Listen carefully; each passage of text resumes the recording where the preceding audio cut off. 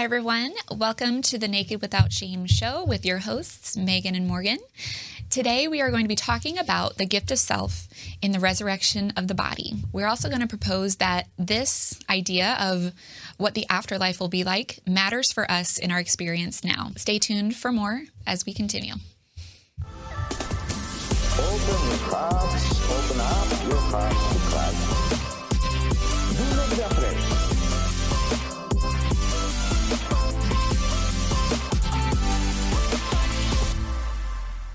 Hello.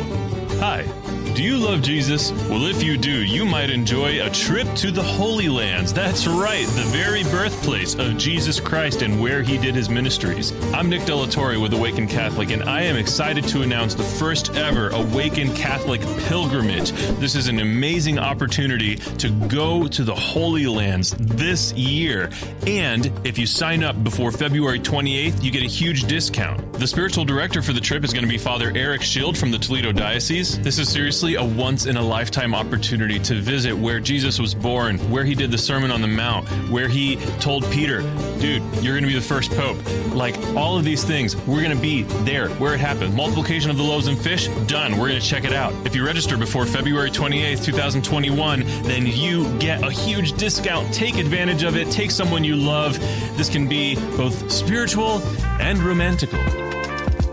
To learn more or to take advantage of that discount and sign up today, visit holylands.awakencatholic.org. I hope you'll join us. Before we get started, we just wanted to invite you to download the Awaken app.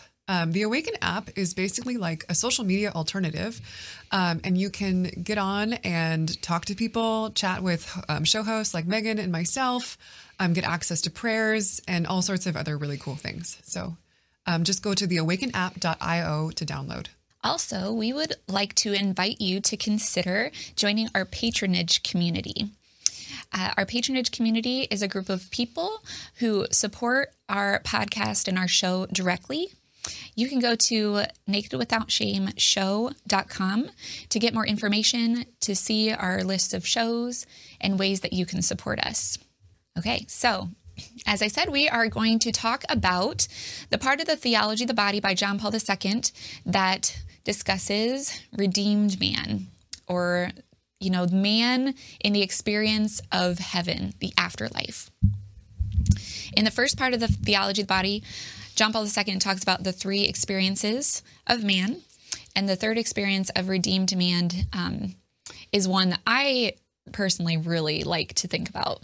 I love just musing about, like our destiny in God and like where we're going, how we will experience love in our persons, in the resurrection of the body, in that state. It's going to be great. Yeah. Do you ever just rest in that thought, Morgan, of like, this is going to be so good? Yeah. Yeah. To me, it's very mysterious. Okay. It's something, I mean, not in a bad way. I just think like, wow, what could that possibly be like? We're going to all like be together, loving each other perfectly, like loving God perfectly. And like, how will we'll love Christ totally and yet still love other people. Like that's always a big mystery to me. Mm-hmm. Like, it's not just like, I think the more traditional, kind of classical notion of heaven is like, everyone's just kind of the vision of God, like the beatific vision, is you kind of just like in heaven and you're just like looking at God. And like, that's really beautiful. But then I think that also in more modern times, like theologians have sort of started to speculate, like it's going to be more like an interactive thing where it's like you see God, but you see God in like creation, in other people, and like Christ is all in all this crazy stuff. So for me, I think, it's one of my most favorite things to think about. Also study. I've loved studying it in school. Mm-hmm. It's just so cool. So. Yeah, it is so cool. One thing I really like to think about is, just like the peace that will be experienced, like just this rest, like no more tears, no more like struggle. But in our last episode, like we talked about like this, just finding this fulfillment in our meaning and existence in God. Mm-hmm. I think that is just really something to look forward to a lot and just like rest in. But also this notion of like, we will not be without our bodies in the end of time. You know, as Christians, like we're special in that we believe that the resurrection of our bodies is real because Christ resurrected. So once again, like the body, the importance of the body, the importance of understanding ourselves as a body matters for the afterlife too. Right. And that we will experience like this real harmony between our bodies and our spirits. There's not going to be this restlessness. There's not going to be this suffering or, you know, the process of death or temptations, but just a total like experience of who we're meant to be as God created us. Yeah. And that to me sounds great. Yeah, I agree. Yeah. Yeah. So one point I think we want to stress about this talk and as we're musing about like the resurrection of the body and what life will be like in the afterlife. We want to think about why this matters now for us, because we can like get caught up in the joy of the idealism. And historically, Morgan, if I'm not mistaken, like Christians were kind of blamed for that. Like all you do is live for the afterlife. Like you don't care about the body. You don't care about the world now. All you do is live for this experience that you're hoping for someday. That was Friedrich Nietzsche's big accusation against Christianity. And then it became very, very popular after that to think that way about Christianity. I think it's still very prevalent today. Yeah. So. Like a hyper spiritualized existence. Yeah. Like you don't care about the world. You don't care about like beauty. You don't care about art. You just care about the afterlife. And that's all you live for. Yeah. And so you're not even like really present to people here, or you're only being good or doing like charitable things because you want to get to the afterlife. Yeah. Which is kind of like using people and bad. Like it's kind of like using the things. It's kind of out of order there. Yeah. Well, it kind of makes sense to me though, Morgan, that people would think that because when we do contemplate the afterlife, like we're not there yet, right? Like we're not there yet. However, I think the point that we want to make in this talk is that we don't have to like necessarily think of this experience so far over there, but we can understand it now in the world as a proper understanding of like the Christian experience in the redemption of our bodies in this life. So that's kind of what we want to talk about, right? Yeah. The gift of self, how to like achieve that. Yeah. How to like reclaim the world and the body in, like our life now. And what the resurrection of the body has to do with our life now. Like what you're saying, what it has to do with like our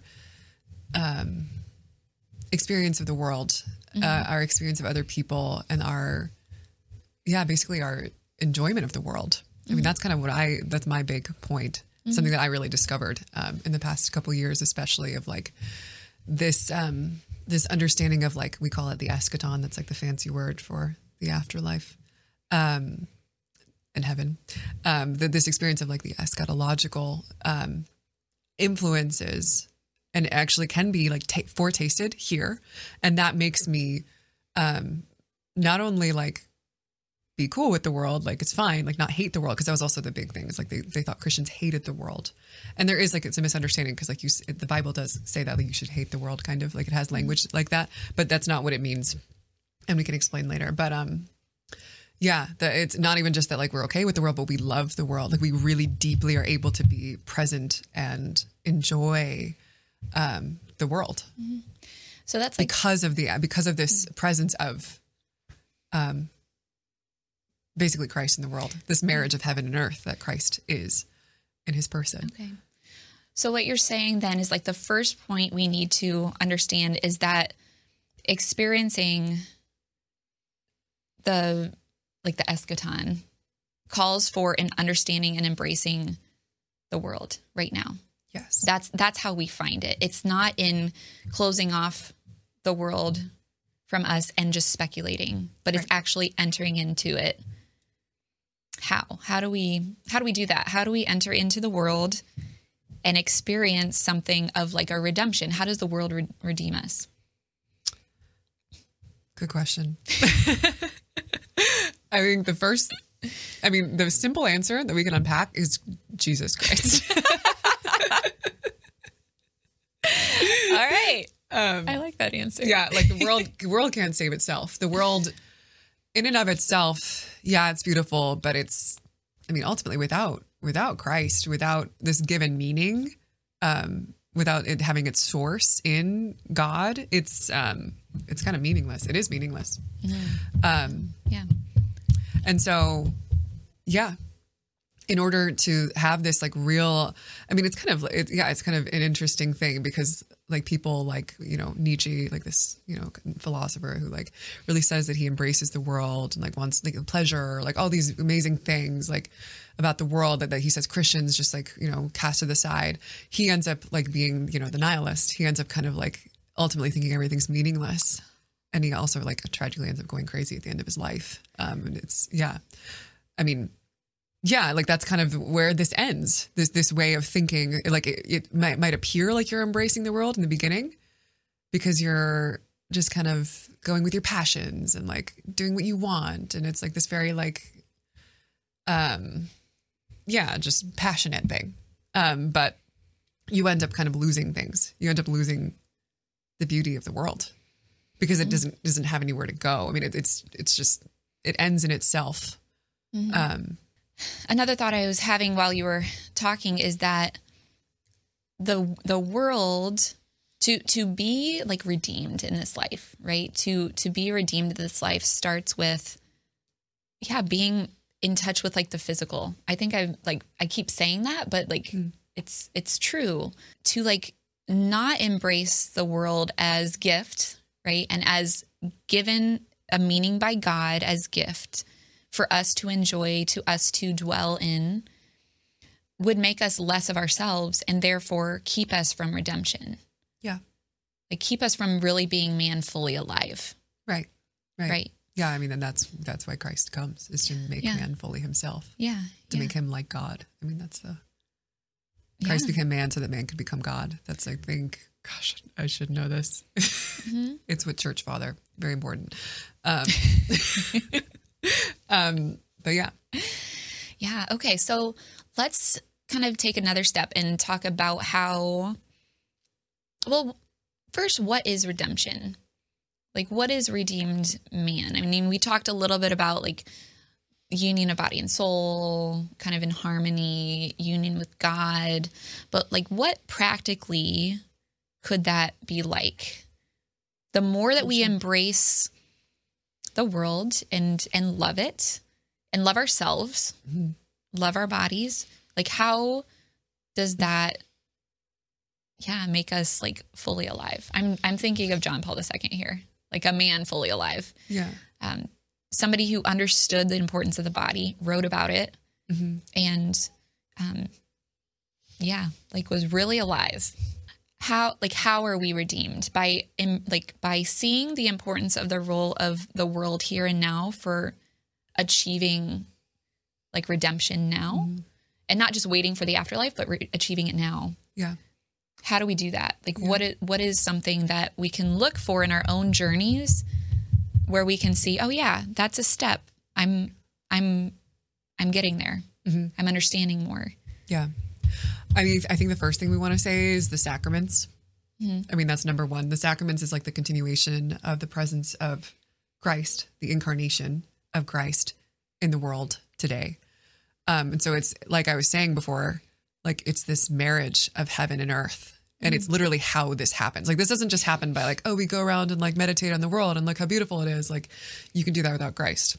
And it doesn't have like this, it doesn't have this like meaning behind it. It's just kind of like, again, like I was saying with Nietzsche, it's kind of this just passion experience, but it doesn't really go anywhere. It doesn't have any basis. So I think the first thing is that it's actually something that's happened. God became man, and that presence of Christ continues through the church throughout history. And so that's where it has to start. Like it's through grace. It's through this grace of the sacraments that we begin to have this taste of the afterlife, of heaven, of our ultimate destiny in the world. Okay. So it starts there, and then it goes outward. So like I receive Christ in the sacraments, in the Eucharist, in confession, and I take that experience of Christ and I bring it to my experience of everything. I begin to see him, Christ, in everything, in other people, I think first and foremost, and then even in beauty, in creation, in the sunset, in music, in a beautiful movie. Like this taste of like something greater, of this infinite that is God, becomes something that I experience everywhere, actually. And that's like a fully redeemed person. Like you're saying, like someone like John Paul II. I mean, like his sensitivity for Christ is just like outstanding. It's just constantly not even just, people would say, like, we talked about on our show before with Jason Everett, like he had this like insane like sensitivity to the presence of the Eucharist. Like he would know if there was the Eucharist like behind a closed door and could like sense it. Crazy. But also like, so there's that, like the sacramental, but then also just like his like what people talk about, his ability to be present to a person or to a situation. Like that's the grace from the sacraments. That's not something he's doing by his own power. It's not because he's just like super good at meditation or something, but it's a grace that he's received, and he's kind of allowing to permeate his entire experience of the world. So kind of as you're talking, it makes me think of like the beatific vision, like kind of adopting the beatific vision, which they say like is the vision of God in heaven. Like you will see God. So like almost acquiring that on earth, like it's possible to start to see God more and more and have this sensitivity to God in everything is what you're saying. That's so good. Yeah. And it's a foretaste. It's not the fullness. And we have to also recognize that, like we're here on earth, still broken, still kind of crippled in our ability to see. But it's something that we can begin to taste. Yeah. It's a promise, really. So in the resurrection, there's also going to be this like virginal dimension too, right? Yeah. So we should explain what we mean by virginal. Yeah, we should. What do we mean by virginal? Virginal doesn't mean like being a virgin. It means like having this this disposition of basically giving oneself totally to God. So it means virgin in like the more classical sense. When you say someone's a consecrated virgin, like that means that they've given themselves to God totally and forsaking marriage. I mean, it's complicated because you can have a virginal disposition even when you're married, but the kind of the sign of that is this being totally consecrated to God, basically. Yeah. Yeah. And that's another, I guess, way, like thing to see in the world that points us to, oh yes, the afterlife is real as well, right? To have like a virginal disposition, yes, but also like that there are people, like you said, like consecrated virgins who point us to this end, this virginal experience, this virginal state in the afterlife. Right. So that's kind of, another sign. Yeah, absolutely. Yeah. Being virginal, totally for God. That to some people who are listening might be like, I don't know. Sounds interesting. Kinda, yeah. Like what is the beauty of, I guess, like the virginal life? So that we do have images of people who have given their lives to God in an order, through the priesthood, through, like consecrated virginity, because there is the possibility, like there is the possibility and the reality of that to come. How are they, I dare to ask, how are they not living in what we were calling like this speculative state of like, oh, I'm just gonna live for, the afterlife, but it almost seems like I'm rejecting the bodily experience. I have to just suffer in this life, but in the afterlife, like I'm going to be like super blessed because of this. Like I think that's often a very common misunderstanding. I think I think a lot of what we're talking about with this is kind of particular to Protestantism, like Puritanism specifically, that kind of rejects the physical world as totally outside of the scope of redemption. But it's something that's definitely permeated Catholicism too. This understanding that like To give yourself totally to God is just kind of like this suffering that you embrace. And it's like cool, but like it's not making you happy. It's not allowing you to be more present, like we're saying, more present in the world, more present to people. It's this like kind of rejection. Yeah. John Paul II in the Theology of the Body text talks about the renunciation for someone. Like he spins it in a positive way. So renunciation for. Yes. I got it. Yes. So yeah, I think to bring like this positive for like gift of self for the sake of something else in the renunciation keeps us from falling into this like, the body's bad, or this is lesser than what I'll experience in heaven, so I'm just going to reject it. Right? But if we understand that the body is ultimately for God, it makes sense that some people are called to that now. Yeah. And that it's possible to experience that joy now. Right. And it is a renunciation. I mean, we have to recognize that it's a suffering to give up. I mean, we were talking about in our last podcast, like marriage, this desire to become like a spouse, like in the sort of physical reality of it is like very intense. And like it means something. It should be. It's a beautiful thing that you're giving up. But it's just so Luigi Giussani, one of my favorite theologians, he kind of talks about it as like so when you're looking at a painting, maybe I think other people have used this example. When you look at a painting, like to really enjoy it, you have to have a distance from it. You can't just be like right up next to it and say like, oh, this is really beautiful. You have to have like some distance, space between you and the painting in order to like really enjoy it. And that's his analogy with virginity, is that like there's a renunciation. Like I have to separate myself. I have to kind of give this up basically to a certain extent.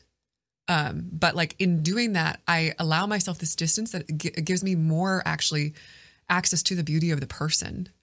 And that's how you can have like at the same time this renunciation and this like it's actually more of an embracing of people. Does that make sense? I think so. Yeah. I get the analogy of like you step back to see more of the beauty. Do you have any other thoughts on like that more dimension of like how you can experience somebody in a more beautiful way by consecrating yourself to virginity in this life? Yeah. And I think that, again, like not to say this is mutually exclusive to someone that is a consecrated virgin, because this is actually something that we're all called to. But the person who forsakes marriage for the sake of the kingdom, they sacrifice this sort of like more physical, like more intense dimension of the relationship. They're not sexually involved. They're not spousally involved with people. And so that's obviously like a sacrifice. But in doing that, like the person is actually able and more free to embrace who the person is in their entirety. Like I don't want something from you anymore. I'm not trying to like kind of like smooth talk you and like whatever, make myself look cool to you so that you'll like me. But I'm free to be myself and allow you also to be yourself and to be free in front of me. And so I'd say that like what it creates is like this total freedom in a relationship, and that like I truly care about you and your destiny. And that's first and foremost. And then anything that might get in the way of that is renounced. It's forsaken for the sake of this greater, like Giussani, his one of his big phrases is you have a greater possession in your detachment. So I actually really can possess another person in my detachment from them, in recognizing you're not mine. I don't own you. I don't grasp at you, but you're God's. And then I can see your full beauty.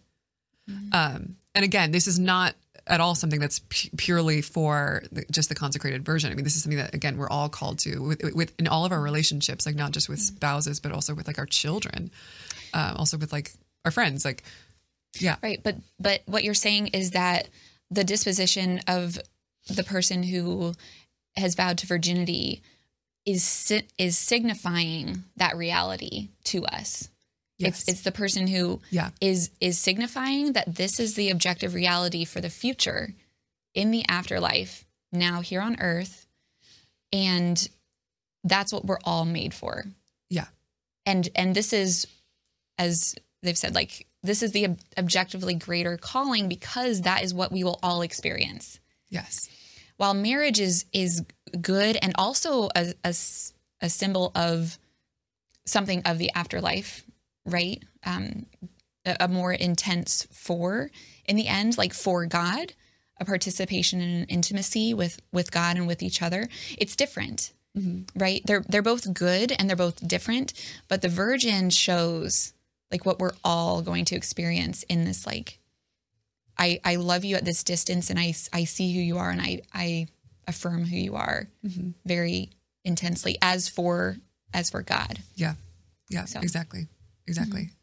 That's good. And I think that, like, yeah, I've had that experience. And I think that, like, a lot of us have had that experience of, like, someone who has totally given their lives to God, like, really kind of mysteriously is able to, like, know me better than anyone else, even if they don't know me very well. Like, if you've ever met, like, a super holy priest and you just, like, go to confession once and, like, oh my gosh, they just read my soul. Like, how is that possible? I mean, that's what virginity is. It's this, like, again, this, like, I'm detached from you. I'm sort of like, I've given myself totally to God. There's this exclusivity in my relationship with God, but that then allows me to, like, be super present to people and to understand people and know people in a way that, like, you could never imagine. I mean, that's, it's an incredible experience to be with someone like that. So I think it's a testament, like, this is real stuff. Yeah. There's so many people who have achieved that redemption here, or that experience of their person here. So many, we could say. One that's coming to mind was, of course, John Paul II. I think a lot of people would say that he had this capacity for people because he was a priest. He was, in the virginal state his whole life. And so he was able to, just know God when he was totally for God, know him so well to be that present to others. I think we could keep going, but I think what we're going to do is wait till the next episode to continue with another thought on why there is no marriage in heaven. So that's a little cliffhanger. Yes, tune in next time as we explore more of the theology of the body and the gift of self in the resurrection. We'll talk more about why Christ says there is no marriage in heaven.